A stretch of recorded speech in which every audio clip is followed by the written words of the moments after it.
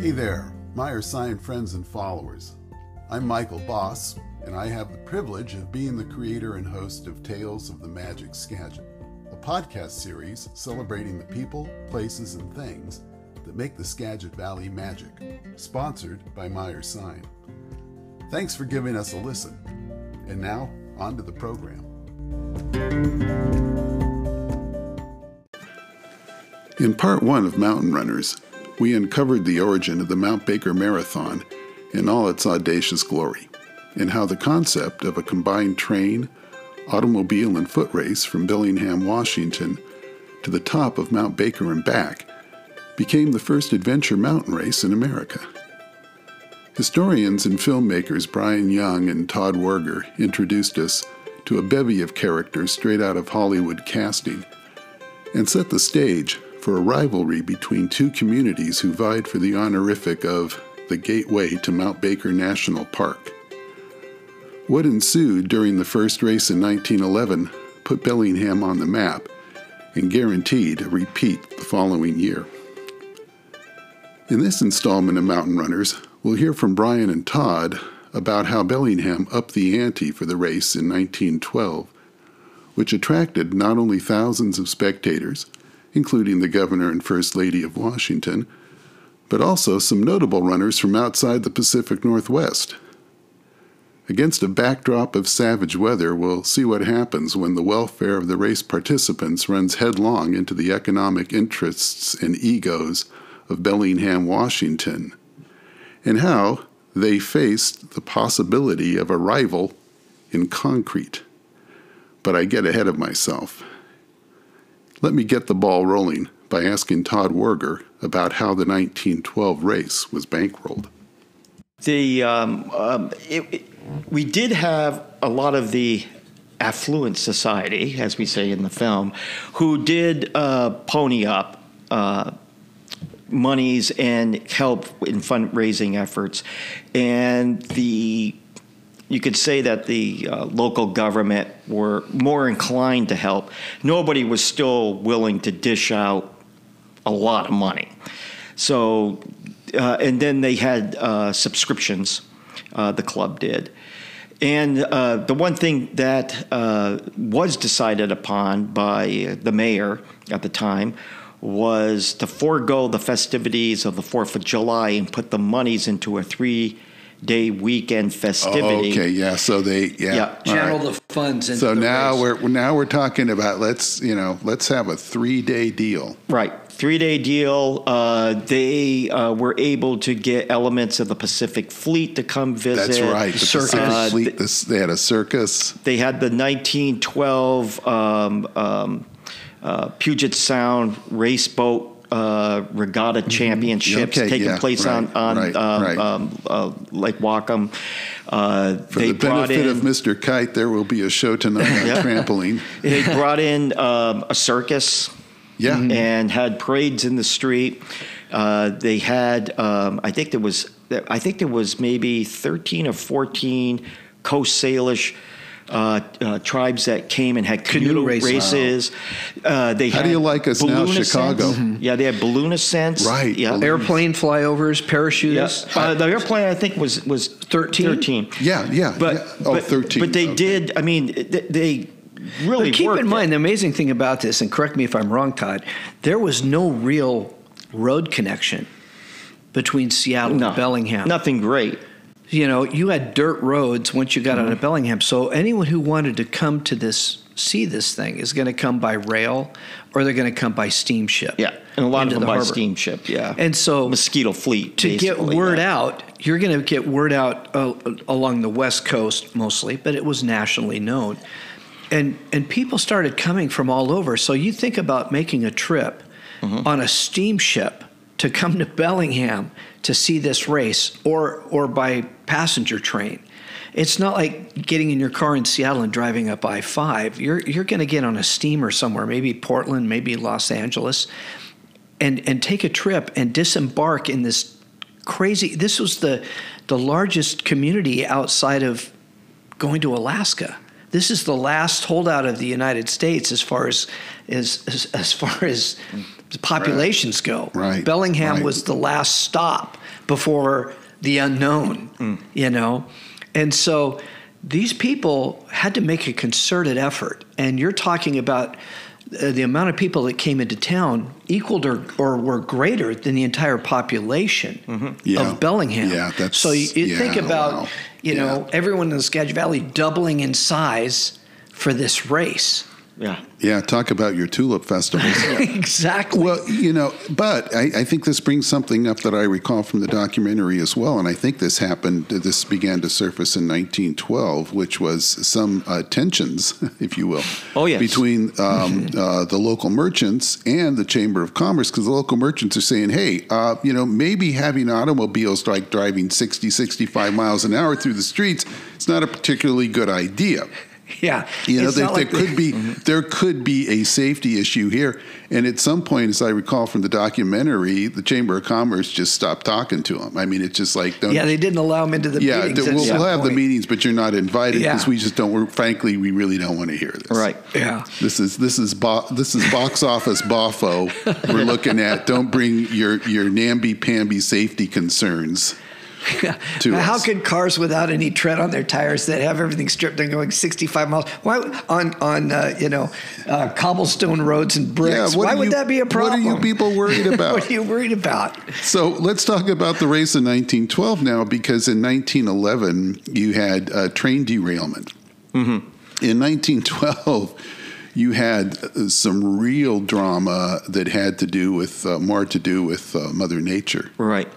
You know, and also I want to bring up things that a few things that weren't mentioned in the film here, because it's it's really hilarious, because you can't do everything. You know, you'd be bogged down. We would have a 2-3 hour film. That's why we have you here as a historian. So some of the things that didn't happen, and ideas were floating out there heavily. Well, the governor and his wife did come for 1912 for the race. So they were here. Some of the crazy ideas that they had, which didn't occur. Thank goodness. Was putting a tower on the top of Mount Baker, and dignitaries and people that would spend the money could take a airship up and anchor up there and watch the runners come in and be back in Bellingham in time to watch them come in. Obviously, that didn't materialize. This is like the equivalent. This is like the early 20th century equivalent of the SpaceX. Any billionaires want to go up in space? That was one idea. Raise your hand. Another idea was putting a red powder. Some sort of red. I don't know, like a clay or something. Whatever it is. Well, there was two ideas there. One idea was the colors of the Mount Baker Club is white and green. So one idea was to paint or dye the summit green, so you could see it back here in Bellingham. Then the idea came up was to put, I don't know what kind of powder they were talking about, but to have it all over the summit, the snowfield facing Bellingham, that when the first runner came, they touched it off and just this massive fire would occur on the entire summit, which would signal that a runner had made it. The runners that was an idea. So well. And the other idea was to launch rockets as a runner came. But they did put a phone line. Yes, they did. Year, that's right. They did put a phone line. A phone Not quite line as dangerous. From Glacier up.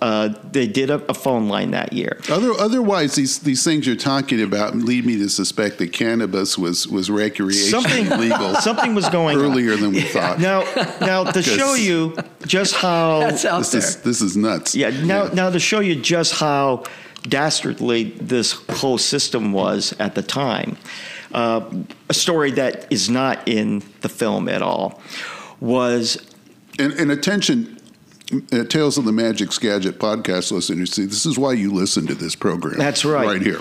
So the story that does not materialize in the film is the story of Herman Schreiber. Schreiber Meadows that you might down here. And so, like a week or two, like 2 weeks or something like this out from the race, the officials in Bellingham get a call from Concrete saying that Concrete has a trail too, and they're going to compete, and they're going to send their runners to Bellingham. And their runners would get on the train.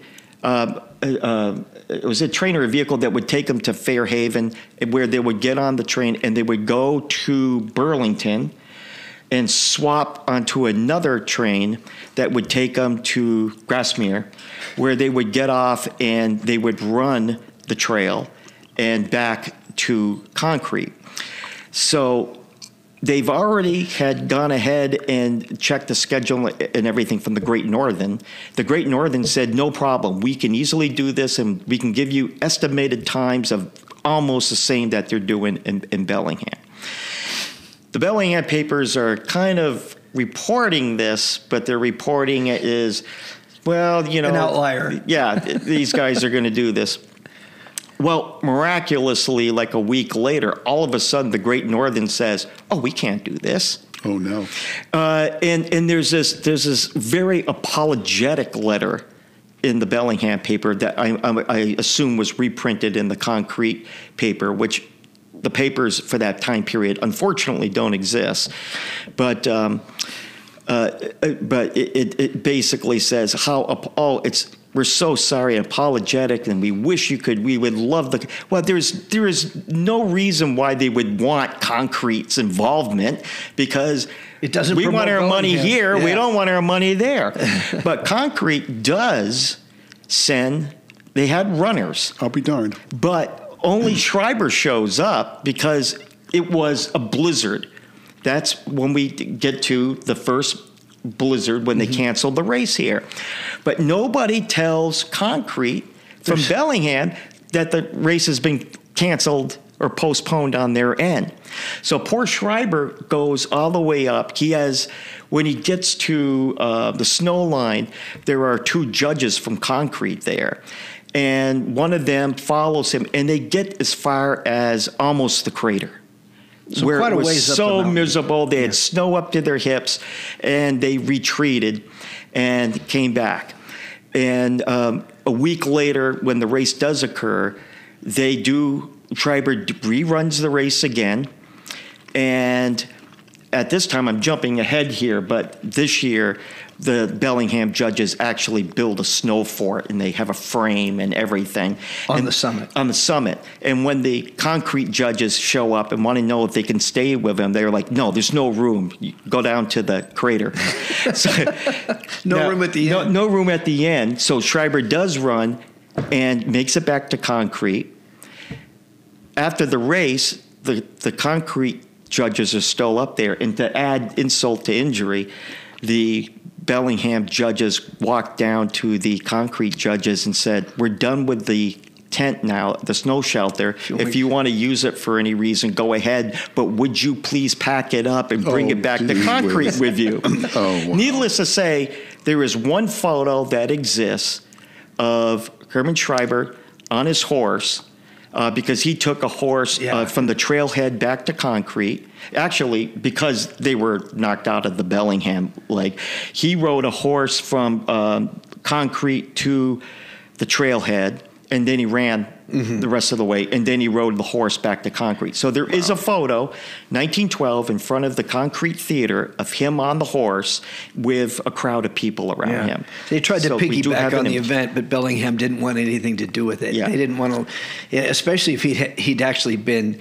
in the running, so to speak. Yeah. If anything had happened where Concrete had stolen their thunder, they would have never heard the end of it. Right. So they didn't want anything to do with it. We didn't have that in the film, Wow. but another sly story of a slime ball, people running it. Oh, yeah. And it's fortunate that photo does exist. And if I remember right, Schreiber did do the race in 11 hours from Wow. summit to back. Wow. Yeah. Amazing. Slouch. Yeah.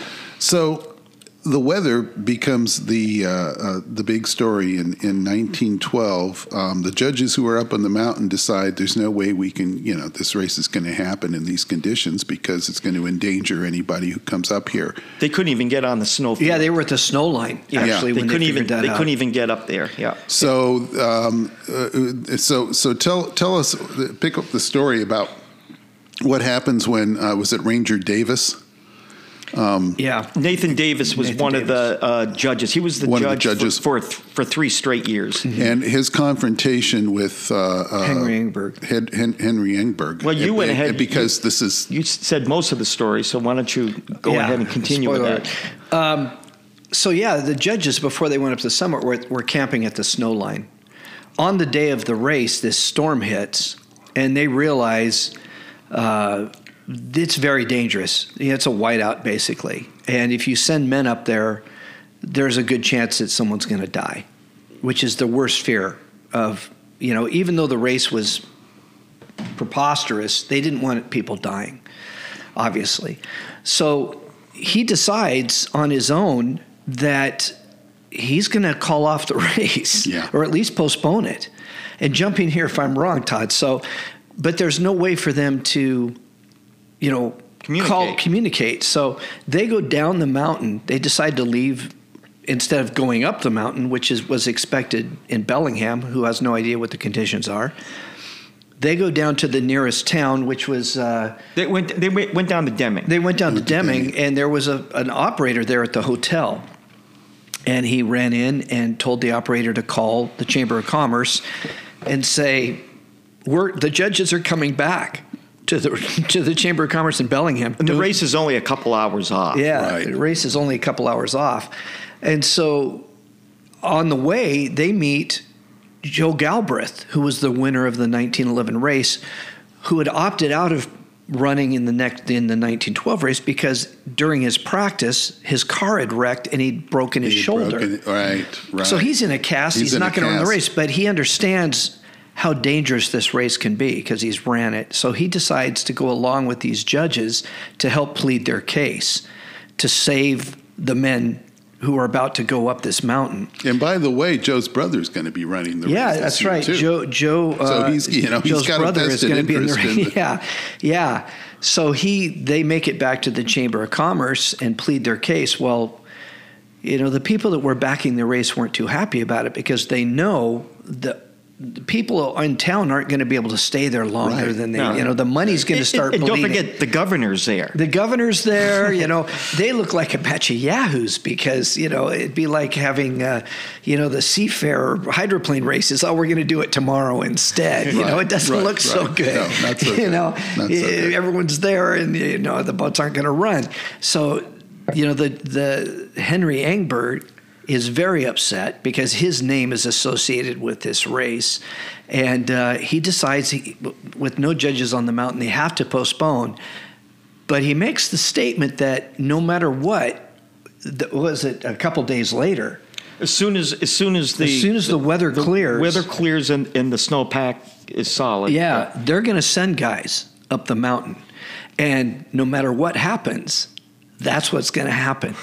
So make no bones about it, business was going to come before safety. Right. And that's the decision that ended up killing the marathon eventually. Mm-hmm. The money became more important than the safety of the guys who were going to run this race. The race in 1912 is postponed for about a week. About a week. It was the next week. Okay, so then it happens, and but the weather, as it turns out, is still pretty awful. It's something else I think needs to be mentioned here first, though, to let you know what's going on. Yeah. But keep in mind now, for that race, for 1912, when it was postponed, they were able to there was 22 runners, and there were amateur professionals that came here. Right. Jimmy Fitzgerald. Frankovitz? No, Fitzgerald was on the Canadian team in the Olympics. He ran the circuit of the entire West Coast. As a matter of fact, he just came back. No, wait a minute. He came back the third. Anyways, he would also do the Pacific circuit. So he went to New Zealand, Australia. I mean, he was a big contender.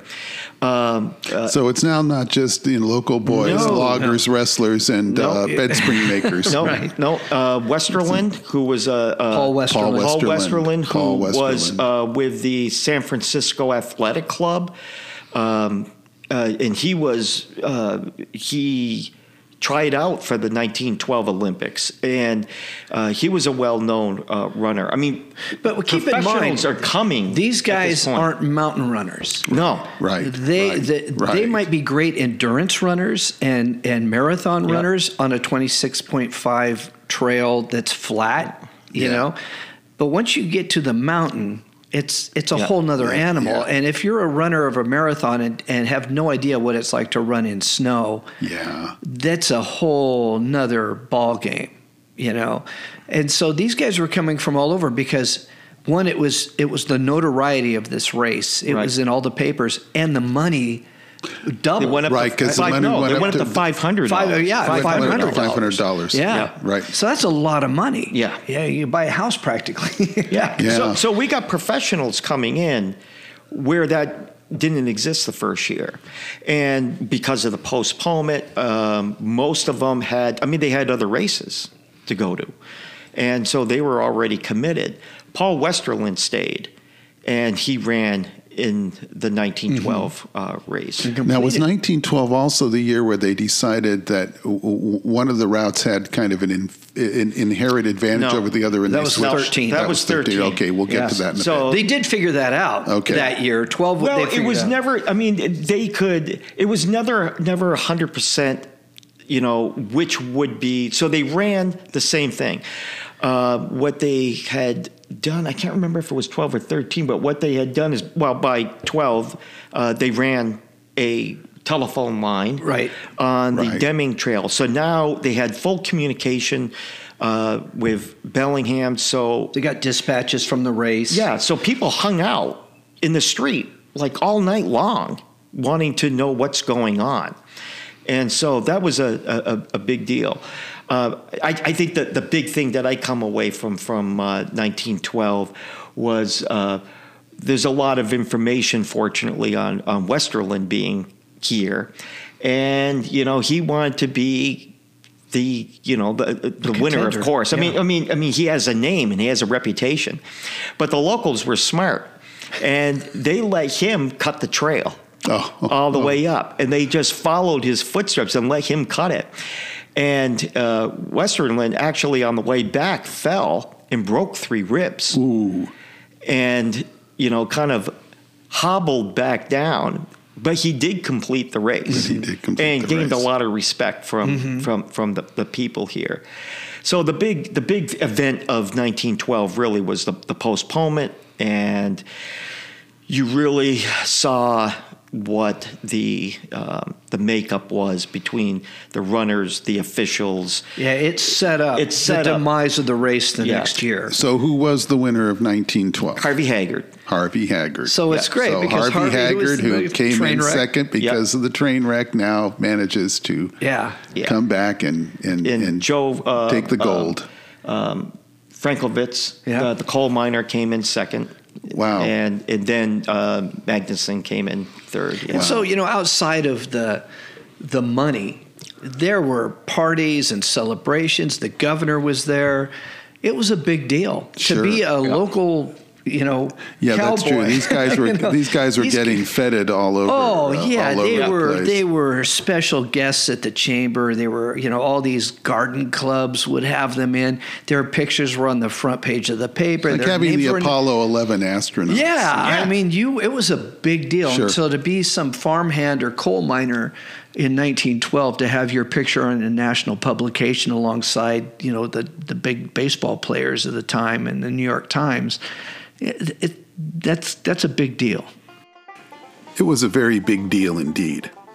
And if the Mount Baker Club and the Bellingham Chamber of Commerce had anything to do with it, 1913 would be an even bigger deal. Unfortunately, the seeds of the event's unraveling were sown in 1912 and bore disastrous fruit the following year. In our final installment of Mountain Runners, Todd and Brian will recount the events of the 1913 Mount Baker Marathon, and as a postscript, we'll get the inside scoop on how their award-winning documentary film came to be. Like they say, truth is stranger than fiction.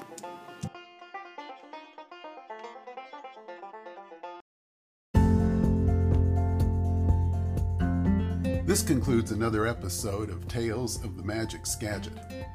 You can follow us on Facebook at Myers Sign, as well as read our stories on our website, myersign.com. Just click on Behind the Sign for all the good stuff. Thanks for listening, and keep the Skagit magic, y'all.